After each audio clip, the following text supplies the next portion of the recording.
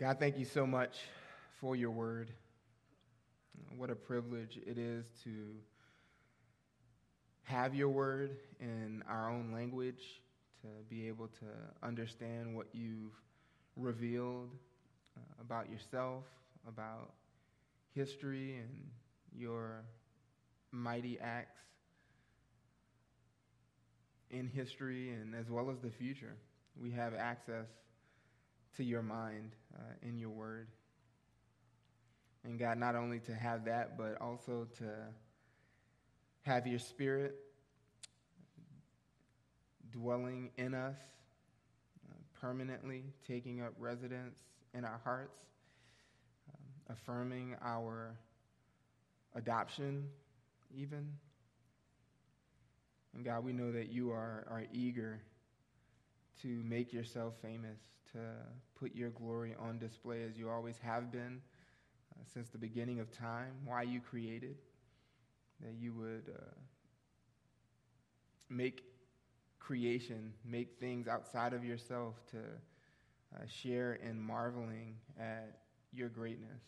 And so even as we open your word this morning, I pray that we would do just that we would be impressed all over again, that we would be in awe in fresh ways, God, at your wisdom and what you've revealed is the plan for your church, even that we would be compelled this morning to marvel at the precision and the wisdom of your good instructions to us as a local church. God, you're well aware of where Grace Bible Church needs to grow and strengthen weaknesses that are present. You're aware of how far you've brought us in the areas where we find strength today. I pray that whether we're strong, whether we're weak in whatever areas that you are certainly more aware of than even we are, that you would help us to grow still more until we all attain to the fullness of Christ. We know that that's your desire for us, and so we pray that you would accomplish it for your own name's sake. We pray these things in Christ's name. Amen.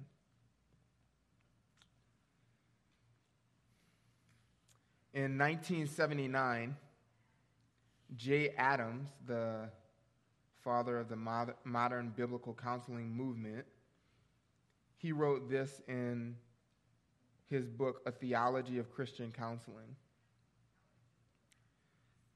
He says, "When I spoke at the Rosemead Graduate School of Psychology a few years ago, the thrust of my brief opening remarks was, this program has no reason for existence." It's classic Jay Adams. "Not only can you not integrate pagan thought and biblical teaching, but what you are trying to do is to train people to attempt the work of the church without ordination outside of the church. That is distorting God's order of things. Counseling may not be set up as a life calling on a freelance basis. All such counseling ought to be done as a function of the church, utilizing its authority and resources." He goes on to say, "In many quarters, there is very little knowledge about and concern for the visible church on the part of Christians. Some of this is understandable, though not excusable, from a historical point of view. This appalling lack largely has grown out of a reaction to denominational liberalism, combined with the lingering effects of an anti-church Darbyism that pervaded Bible-believing churches during the past generation. Both led to a basic distrust of the organized church and provided the impetus for extra-church agencies. This bevy of parachurch agencies, which was spawned in turn, did much to develop a do-it-yourself outside the church mentality. This independent mentality neatly fitted the growing professionalism of the modern counseling movement, which during the same period developed alongside of it. A number of other factors collaborated to produce the present situation in which young people can grow up in a Bible-believing congregation, graduate from a Christian college, enter a graduate doctoral program, and never be confronted with the biblical truth that counseling is the work of the church. What Jay Adams was fighting for, laboring for 40 plus years ago was against the thinking that the pastor's job was to shepherd the soul of people,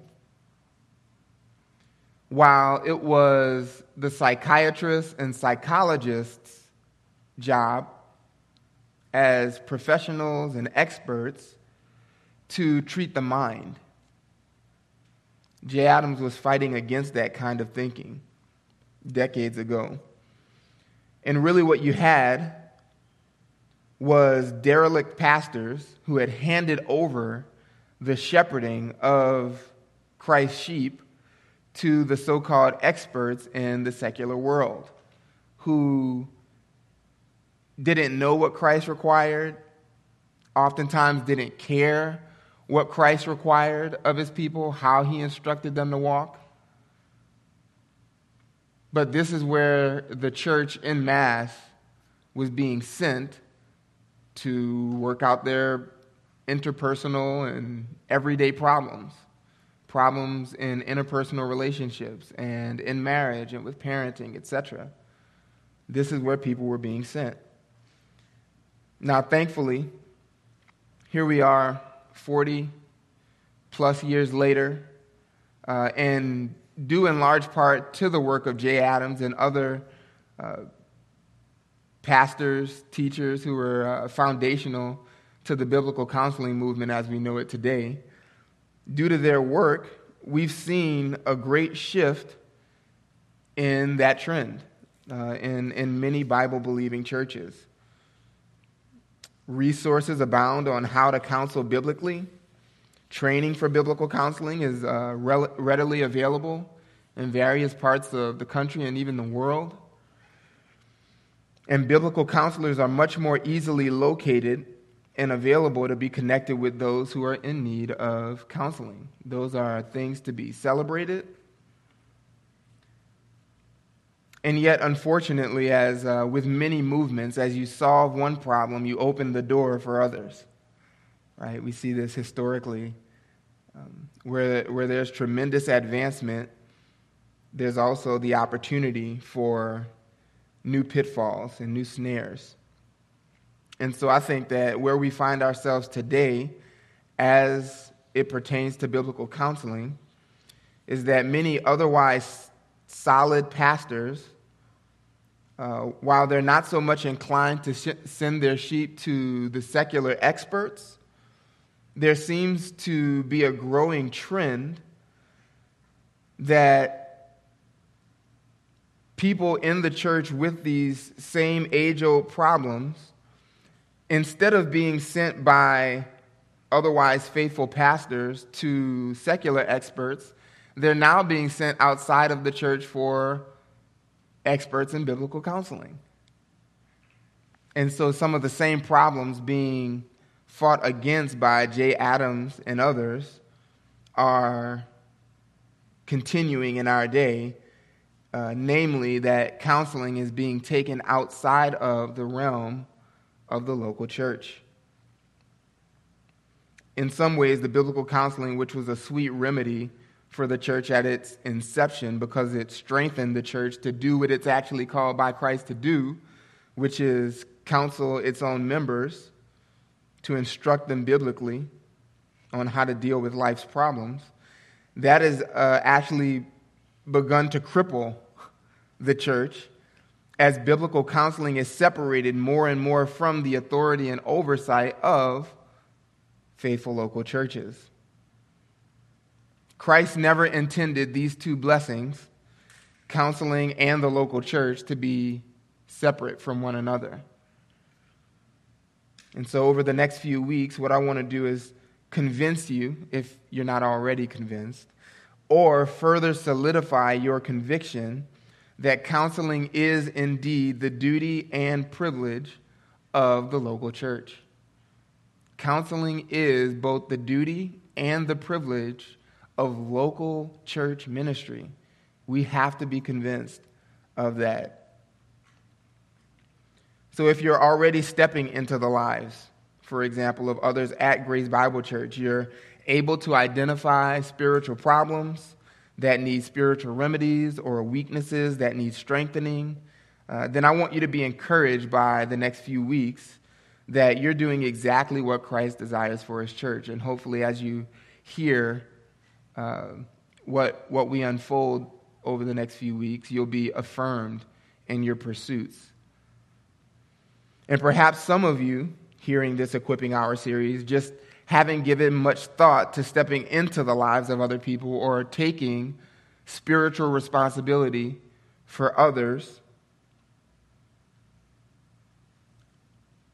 those who are struggling in the body, who need to grow in a particular area. Maybe you just haven't given thought to how to intentionally step into a difficult situation or someone else's life who it may be clear to you that they need growth. I want you to rethink your role then as a member of the local church, how you might effectively contribute in a thoughtful and intentional way to stepping into the lives of others for the sake of growth.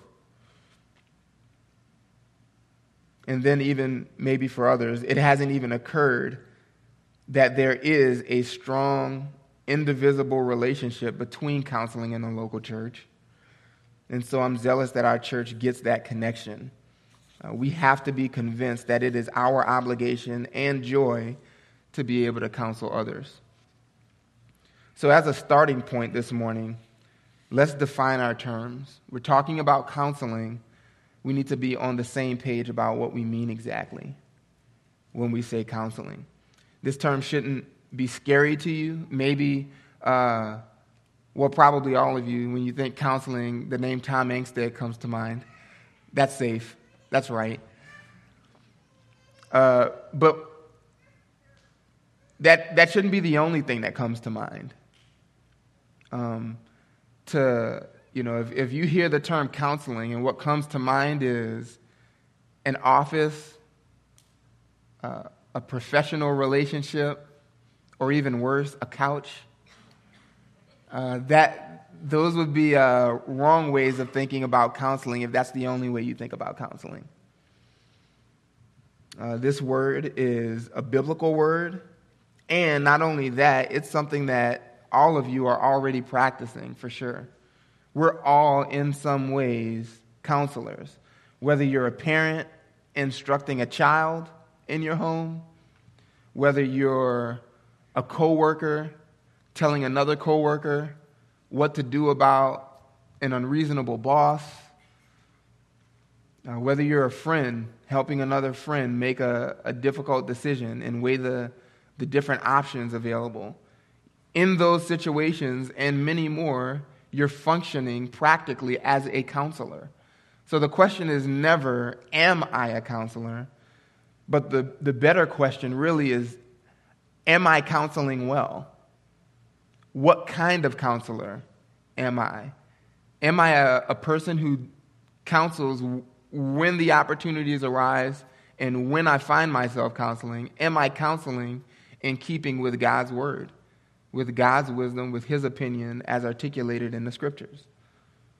Those are really the better questions. The term counsel was not something that developed obviously in the world. It's not something that the church saw happening already in the world and figured, man, we should do that same thing. We should counsel people too. But this is a biblical word. The word typically that gets translated counsel or carries that idea, in Greek at least, is noutheteo. Noutheteo. It gets translated various ways: instruct, warn, admonish, counsel. And it comes from two different Greek words, nous, which means mind, and tithemi, which means to put in, to put something into. So you have a combination of nous and tithemi. You get noutheteo is a verb that means to put something into the mind. So you can see why it's synonymous with instruction or counsel or warn, right? You're informing the mind of another individual, counseling. J. Adams helpfully identifies three elements that are captured in this word. When this word is typically used, there's three things that are present in the idea when noutheteo is happening, which is where we get the English sort of transliteration, nouthetic. Nouthetic counseling was popularized in the 70s and 80s by J. Adams. He's sort of led the way, making that a biblical and recognizable term, nouthetic counseling. But the three elements that usually are present with this word are these things. There's a specific problem in view when this nouthetic activity is happening, this counseling, this warning, this admonishing, this instruction. It's with a specific problem in view. It also involves verbal communication that provides the solution to that problem. You have some counseling methods that involve no verbal communication. That would not be biblical counseling, because counsel biblically involves speaking. So you're imparting knowledge into the mind. A problem is in view, verbal communication that provides the solution to that problem. And then finally, the ultimate good of the person being instructed is also in view. It's the good, as God defines it, of that individual being instructed, being counseled. And so someone who is engaged in nouthetic activity, in instruction, warning, admonishment, counseling, is using words, using communication to impart knowledge into the mind of another individual with a problem for their good, is the idea. You can probably already think of times in the life of the church when that is happening. Hopefully that is happening right now. At small group, that should be happening. When you get together informally and formally with friends in the church, hopefully that is happening. That you're able to identify weaknesses, areas where help is needed, and you can use verbal instruction as a means of benefiting the person with that issue. That is biblically what counseling is.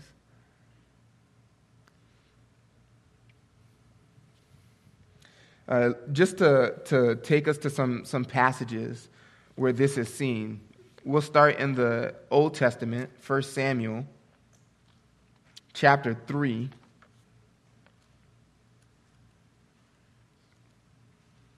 When the Hebrew Old Testament was translated into Greek, this word, noutheteo, was carried over and used throughout the Old Testament, and you'll be able to see why this gets defined as it does biblically.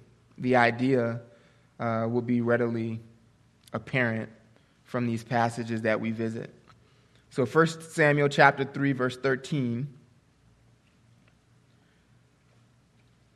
God speaking to young Samuel about the current high priest, Eli.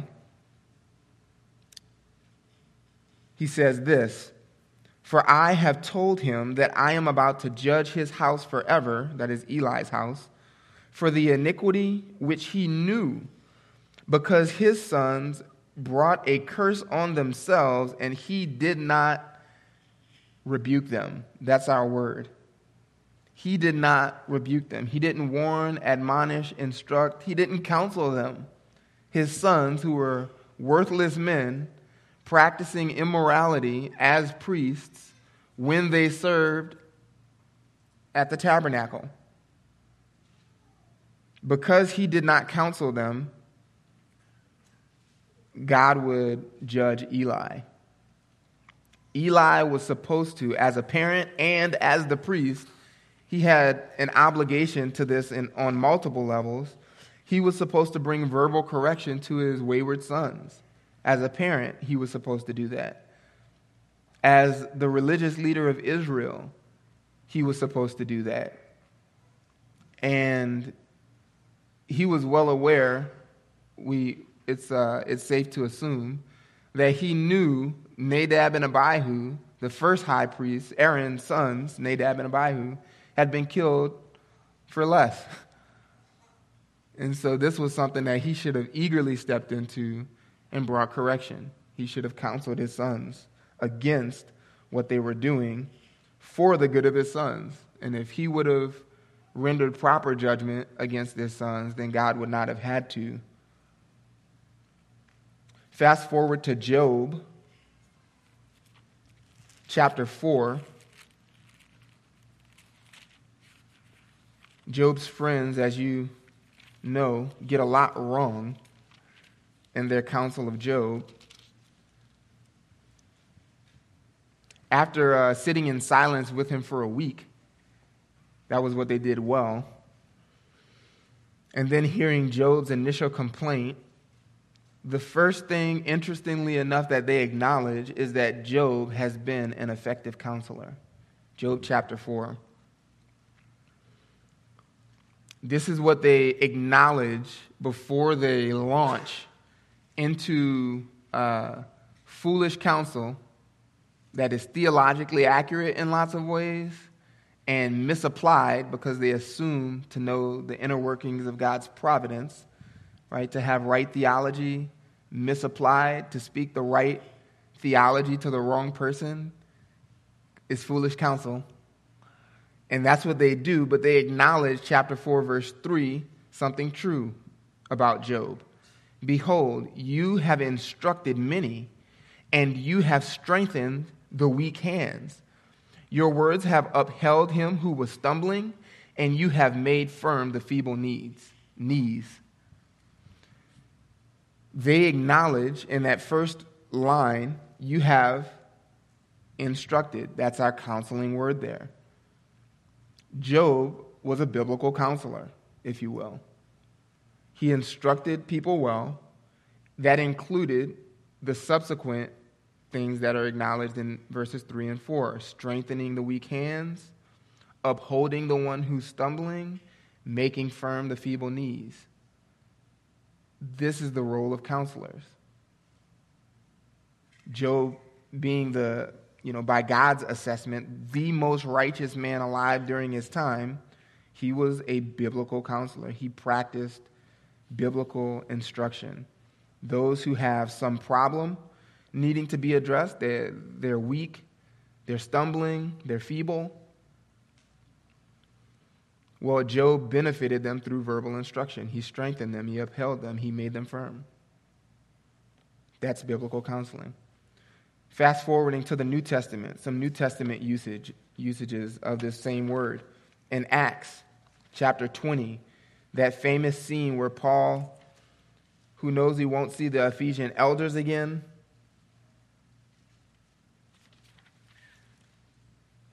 they go with him to Miletus, calls the elders to himself there. And in verse 31, Paul refers to himself as having practiced this very form of counseling, this kind of counseling that we're discussing in verse 31. Therefore, be on the alert, remembering that night and day for a period of 3 years, I did not cease to, here's our counseling word, admonish each one with tears. Paul practiced this. He practiced nouthetic confrontation, as Adams calls it. Verse 31 says that he did this, and he's calling the elders, right, to remember his very practice as a shepherd when he was there for 3 years. Don't forget how I did it. When? Only during office hours. That's not what he says. Night and day. Night and day. Paul practiced this. He did not cease to admonish each one. Everybody in the body was fair game, in a sense, for Paul. He was eager to step into the lives of struggling members, weak members, those who needed help, to step into their lives. Everyone got a taste of this from Paul's ministry. And he did this with tears. It wasn't cold. It wasn't professional. As he pleaded and prayed and counseled for the souls of the members of the Ephesian church, it involved tears for Paul. So certainly this counseling is the work of the shepherd. A few books forward, 1 Corinthians chapter 4, verse 14. Here Paul is talking to a different church.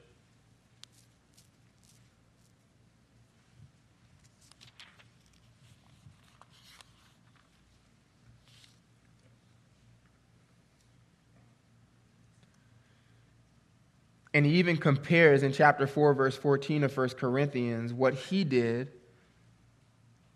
to what's seen in another realm of life. I did not write these things to shame you, but to admonish you as my beloved children.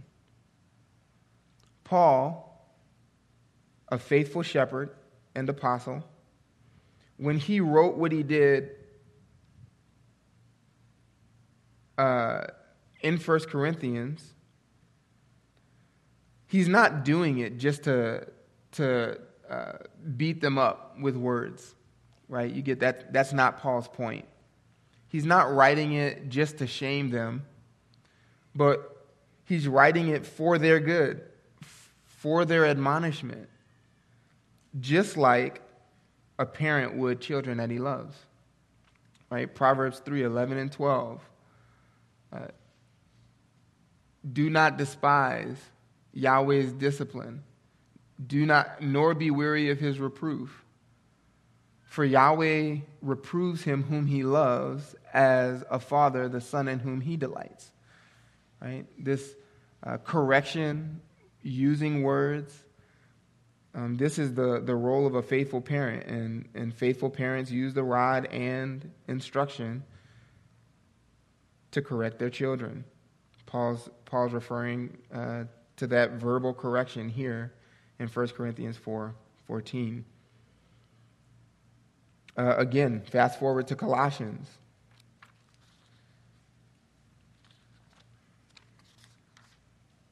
You have two references, two uses of this word in Colossians. Once in chapter 1, verse 28, as a reference to Paul, what he did. And then we'll see in the next reference in chapter 3, it's not limited to church leaders like apostles, shepherds. So Colossians 1:28, we proclaim him, here's our counseling word, admonishing every man and teaching every man with all wisdom, so that we may present every man complete in Christ. Admonition and teaching came from the Apostle Paul for everyone in the church at Colossae. Everyone needed counseling in this sense. This had to be done with all wisdom, so that with this goal in mind, we may present every man complete in Christ. And there you have that same idea that we've mentioned. This is for the good of the one being counseled. The good as God defines it. Maturity, completion in Christ. And so the counseling work really is not done until we're all complete in Christ. Chapter 3, verse 16. Josh taught on this recently. Why let the word of Christ richly dwell within you, with all wisdom, teaching and admonishing one another with psalms and hymns and spiritual songs, singing with thankfulness in your heart to God. The word of God must dwell richly in each of us and in us corporately as we sing psalms and hymns and spiritual songs. This is singing with thankfulness in our hearts to God. Why? Well, when we do that, when we're faithful to gather and lift up our voices to the Lord, what we are doing is seeking to benefit those listening, specifically by teaching and admonishing one another. There's a counseling word, admonishing. You should sing loud enough for the people around you to be counseled by the lyrics we're singing. That's right. Even if you don't have a melodious voice, we want to hear you. We want to be instructed by you on Sundays. So in 45 minutes, that's your cue to admonish and instruct the people around you with your voices. Josh will let us know if you were louder this week. And then just a couple other passages. 1 Thessalonians 5.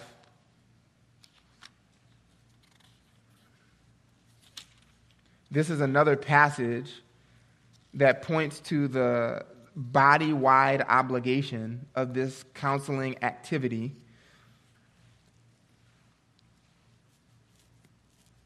As well as the specific duty of church leaders. So you have both of these verses almost back to back. 1 Thessalonians 5, verse 12, and then on to verse 14. Paul says, "But we request of you, brethren," so this is a corporate command for each individual believer. Brethren, right? This is for everybody. "We request of you, brethren, that you appreciate those who diligently labor among you and have charge over you in the Lord and give you instruction," or admonish you. There's your counseling word. "And that you esteem them very highly in love because of their work. Live in peace with one another." And then the body-wide command again, verse 14. "We urge you, brethren, admonish the unruly. Encourage the faint-hearted, help the weak, be patient with everyone."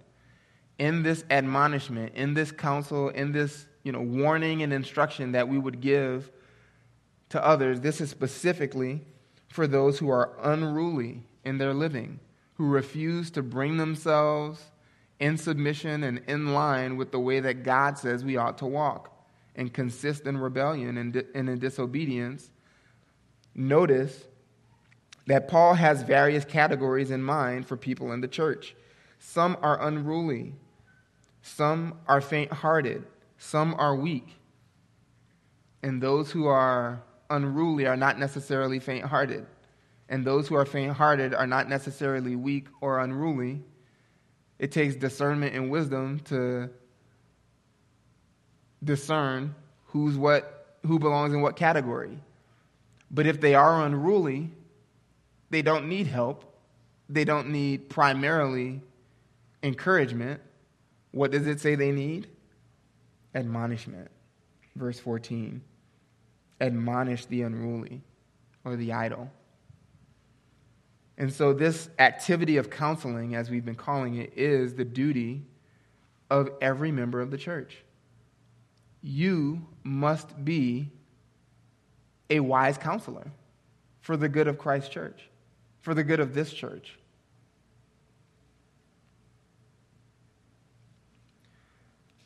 I did skip one really useful passage to this conversation, and that's in Romans chapter 15.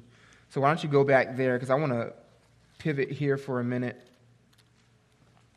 Romans 15, some of you may remember if you were here, Smed recently taught on Romans 15:14. I say recent, that might have been a long time ago. I don't know. But that would be beneficial to go back and listen to.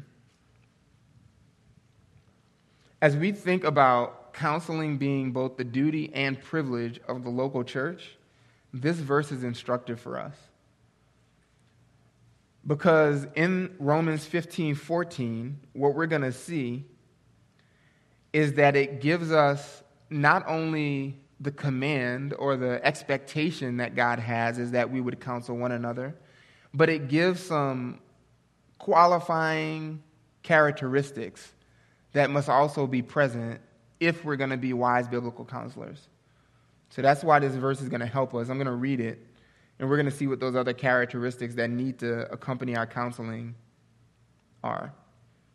Romans 15, verse 14.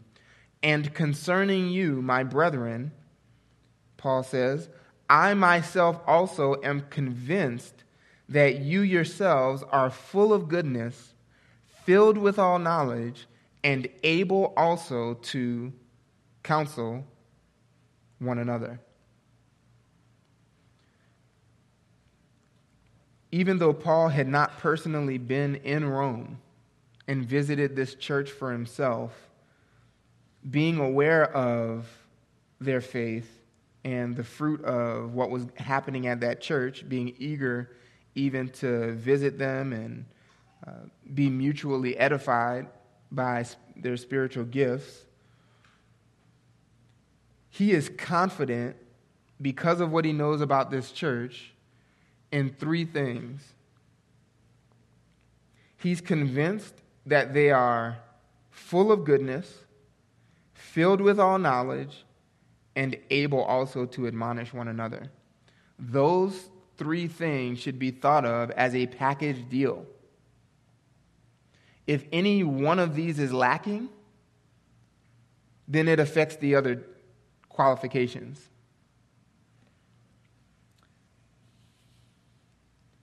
What Paul is, as he is confident, as he communicates and articulates his confidence in their ability to instruct one another, to admonish or counsel one another, the other two things he's equally convinced of. They're full of goodness, filled with all knowledge. He's describing a pattern of obedient living as well as a consistent understanding of all things biblical. They are practicing obedience, and they have understanding of what God requires, and even growing in their knowledge of what God has said.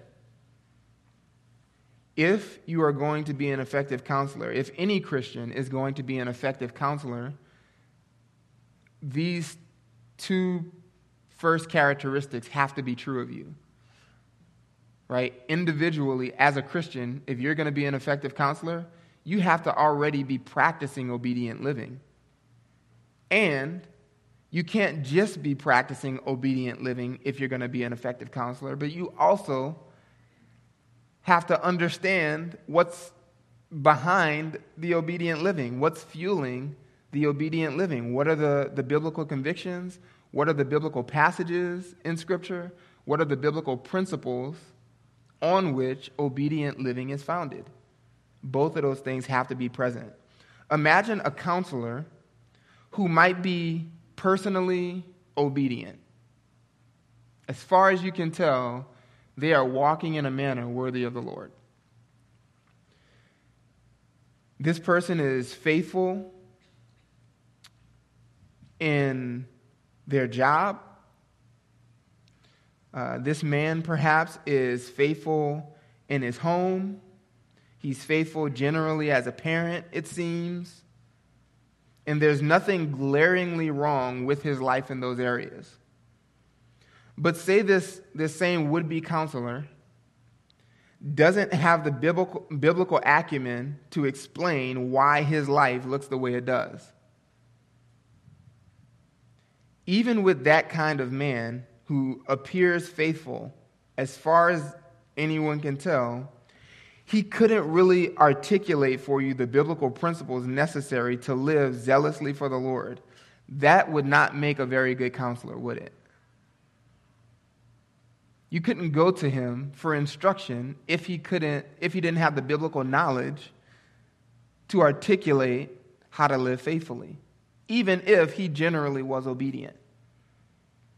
So, being full of goodness without being filled with knowledge equates to an insufficient counselor or an unbiblical counselor.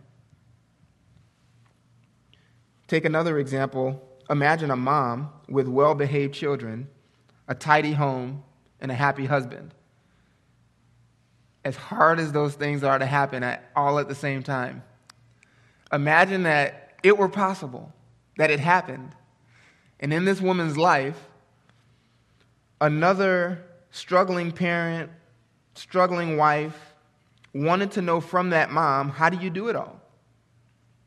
How do you accomplish what you have in your children? How do you get them to listen like they seem to? Can you help me learn how to relate well to my husband and not be a burden to him at home? If that wife and mother, as much as she might be doing well, could not articulate the biblical principles that she and her husband have put into practice in their home, then she wouldn't be a helpful counselor to another woman seeking to learn how to faithfully live out what God's called her to as a wife and mom. That's what it's like having a counselor who just lacks the biblical depth to communicate clearly the biblical principles needed to instruct someone else.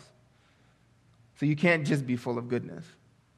You have to aim higher to be a good counselor and to be also filled with knowledge. That's personally, that's corporately, the same thing applies. If a church had lots of people who were just really sweet Christians and yet couldn't navigate their Bibles, were just biblically illiterate, generally speaking, then it wouldn't be helpful to a newer disciple. They might gain some really nice friends and some really beneficial company to spend time with. But growth is going to be stunted because they can't be instructed from the scriptures where to go to get those principles for themselves, to develop their own convictions, and then to walk in a manner worthy of the Lord that he's called us to. And certainly the same is true in a person or a church that may be filled with knowledge but not full of goodness, right? So you take the opposite. A person who assumes the role of counselor, who's full of knowledge. I can tell you where to go. Oh, marriage, Ephesians 5, Genesis 1 and 2, Proverbs 5, Proverbs 31, 1 Peter 3, 1 Timothy 2, Titus 2. I can tell you where to go for marriage. But my own marriage is not worthy of imitation. If someone came to me and got the dispensing of biblical principles and yet didn't see those things lived out, so that my wife is burdened by various sins, weighed down and anxious and fretful because she's being unshepherded, right, by ways that I'm contributing poorly to my marriage. I don't serve at home.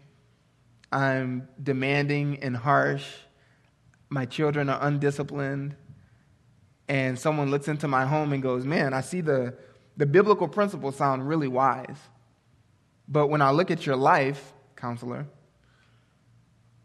there's a disconnect.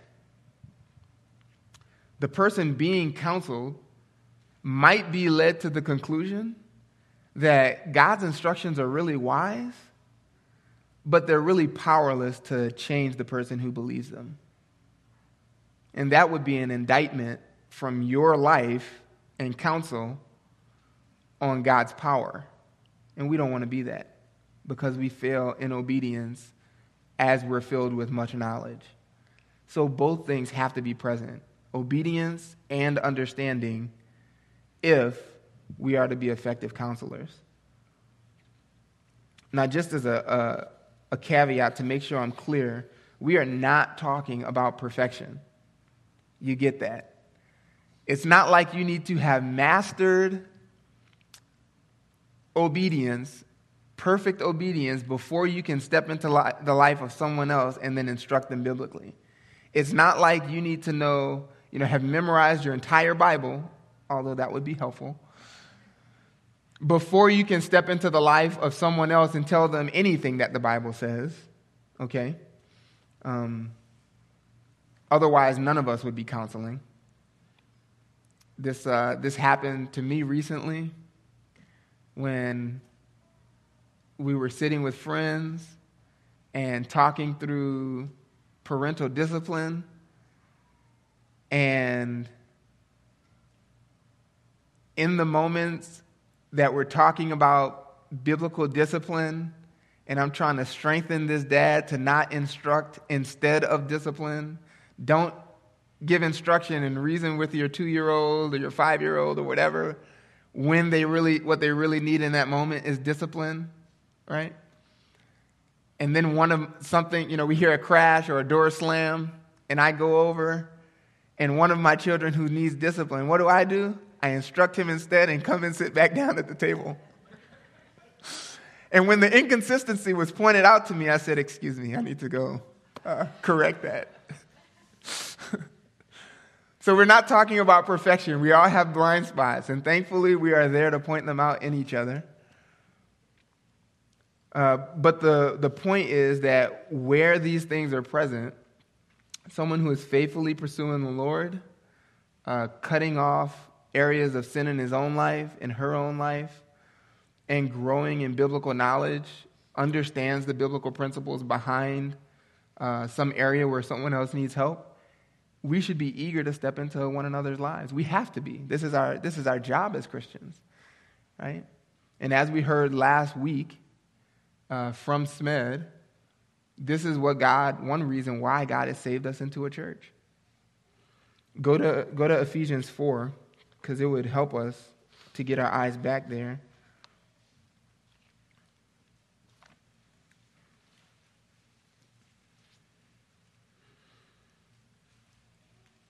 As we've talked about recently, Christ graciously has given gifts to his church, those categories of leaders, apostles, prophets, evangelists, some pastors and teachers. The pastors and teachers of this church, being a gift to the church, are specifically intending, verse 12 in Ephesians 4 says, for the equipping of the saints for the work of service, to the building up of the body of Christ. In this passage, the reference to doing the work of service is not specifically to the pastors and teachers. The work of service is for the members of the church, the saints. It's the job of the members of the local church to actually carry out the work of ministry. And the pastors ought to be equipping the church to do that. That's what Equipping Hour is about.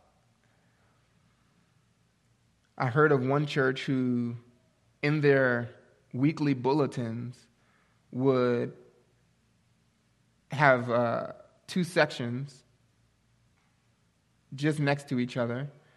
One with the heading pastors, elders, and then the list of names. And then beneath that, ministers. All the members of their church were listed. That's the idea. The ministers, the ones carrying out the work of ministry, obviously not separate from the elders, not to the exclusion of the elders, but you should think of yourselves as church members as carrying out the work of ministry. This verse 14, or verse 13, until we all attain to the unity of the faith and of the knowledge of the Son of God, to a mature man, to the measure of the stature which belongs to the fullness of Christ. Again, that's where we're aiming. We're not done in this activity of producing, stimulating growth in one another through counseling one another until everybody altogether is mature to the fullness that belongs to Christ. So obviously we're never done so long as we're in this life. Verse 14, as a result, we are no longer to be children, tossed here and there by waves and carried about by every wind of doctrine, by the trickery of men, by craftiness and deceitful scheming. Verse 15, but speaking the truth in love. There it is. You have a job to do. The maturing of the church happens through verbal communication. You've got to be able to articulate truth for the sake of the body. Not just the pastors, not just the teachers, but you, the church member, have to be able to articulate biblical truth for the good of the rest of the church. We are to grow up in all aspects into him who is the head, even Christ, from whom the whole body, ...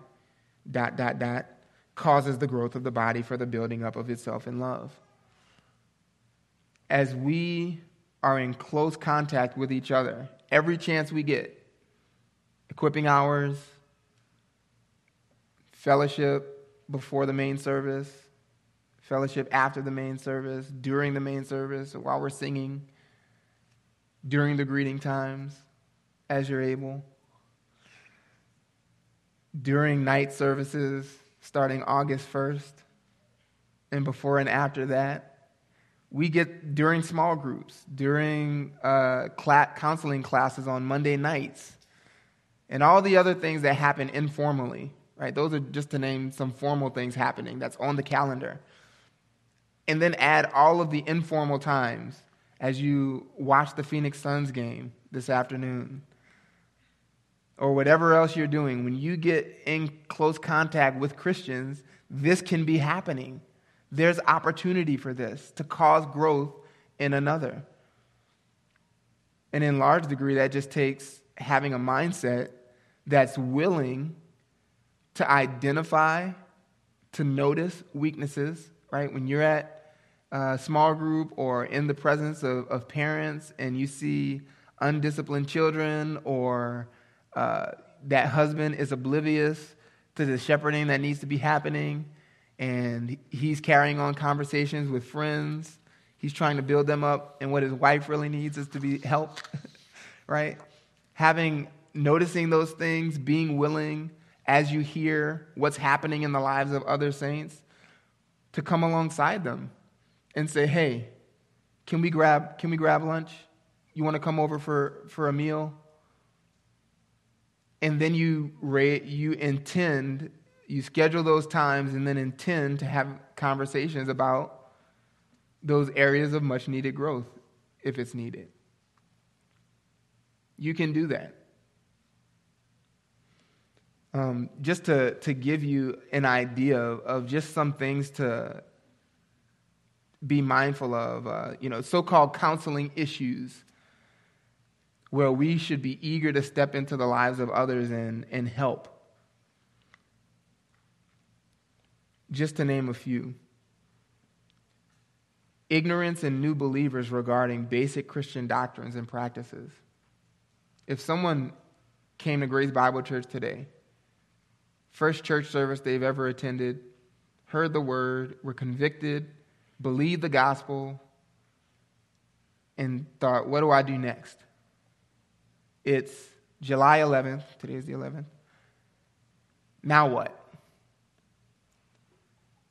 Hopefully your only answer wouldn't be, you should really sign up for a build in September. Because they shouldn't wait till September to start growing, right? They should step into build. That's going to be a tremendous benefit to them. And they're going to get great teachings about basic Christian practices and things that are knowledge that's foundational to Christian living there. But what do? Are you prepared? Are you able? Are you willing? Because you're in a constant flow of pursuing the Lord, practicing obedience in your own life, growing in your knowledge of all things biblical, are you then able to step into that person's life and say, hey, let's spend some time together. Let's start talking about what it means to be a Christian. Maybe there's a good resource like the Fundamentals of the Faith book at the book table. You might want to go through with them. Maybe there are just passages that you've memorized or books of the Bible that you think, oh, John, the Gospel of John, to really learn who Jesus is, or 1 John, that they could read, and I can teach them how to just read their Bible for the first time and mark up their Bible and learn what it means for a Christian to live the Christian life, to know what they should know about Jesus, how to love one another, how to walk in a way that demonstrates love for the Lord. Maybe I'll take them through Ephesians so they can get a big picture view of salvation.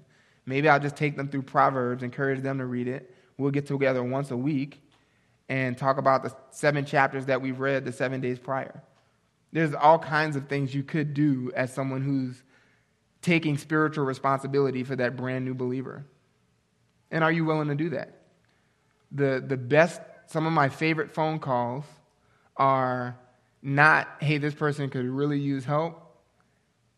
Do you have time on your calendar to fit them in? I like those. What I like better is, hey, I'd really like to step into this person's life, and I'm not sure what to do next. Can you give me some direction? Because then I get to equip the saints for doing the work of ministry.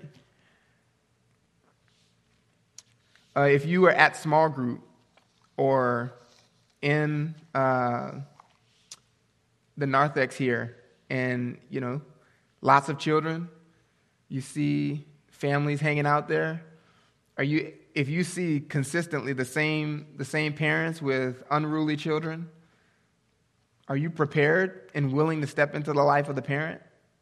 Say, hey, Dad, let's grab lunch. Let me maybe do some investigation. Maybe your observations are accurate. Maybe they're not. So you lead with questions. And maybe what's revealed is some weaknesses in parenting and thinking about that. And so you say, great, let's keep meeting and let's open up God's word and let me target some areas in your life or in your marriage that need help. Maybe a husband's being passive at home and you can tell when his family is out in public and you're wanting that person's good. So as an act of love, being willing to step into that husband's life.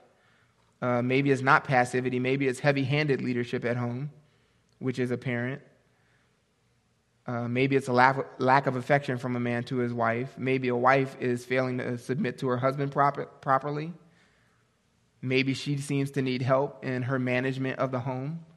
And so, ladies, you're able, if you're an older lady, you can, you hopefully have the time to just go and spend time with that young mom in the home.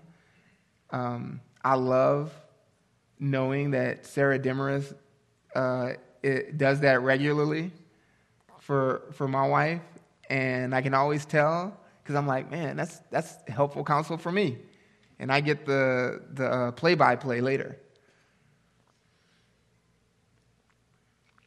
If bitterness or anger arises in a small group conversation or in prayer requests, you think, man, I should follow up with that person and step into that situation. Maybe through an awareness of social media that's available through social media, you recognize weakness in somebody's speech or their priorities in life or their time management or their exercise of Christian liberties. Are you prepared to step into that and counsel, disciple someone to greater maturity? And then a host of other common to life issues that we can be ready to step into. Things like ignorance of how to change and repent, generally undisciplined living, mismanagement of finances, wrong thinking about gender roles, how to be a biblical man, how to be a biblical woman, unrestrained eating habits, overemphasis on someone's health, failure to prioritize body life in the church, sexual immorality, impurity, decision-making, partiality and favoritism, all those biblical issues that are in need of refinement and growth. Last thing I'll say, because I'm over time, as we think about church planning, as we think about needing to reproduce ourselves somewhere else, you do realize that it is crucial that we have people in Tempe and everywhere else we go who are able and willing to do this. As we send some portion of our church to another part of the valley, and then eventually to New Orleans, there have to be people here who, when newer people come into Grace Bible Tempe, they can raise them up and disciple them and counsel them so that they're mature, and so that we're not just left, because we've emptied the church, with lots of new immature people at Grace Bible Tempe. Elsewhere in the valley and in New Orleans, when there are people who come into those churches, they will need to be taught how to be mature Christians. And so people who have grown up here at this church have to be able to reproduce maturity that God's produced in them somewhere else. If we don't have that, we can't church plant, you realize. And so as you're thinking about these great endeavors that we're aiming at, aim to be useful by being one who can adequately counsel. And in the weeks to come, we'll talk about why this can't be separated from the local church and how, unfortunately, in our day, it has. So let me pray. God, thank you so much for, again, your wise words to us.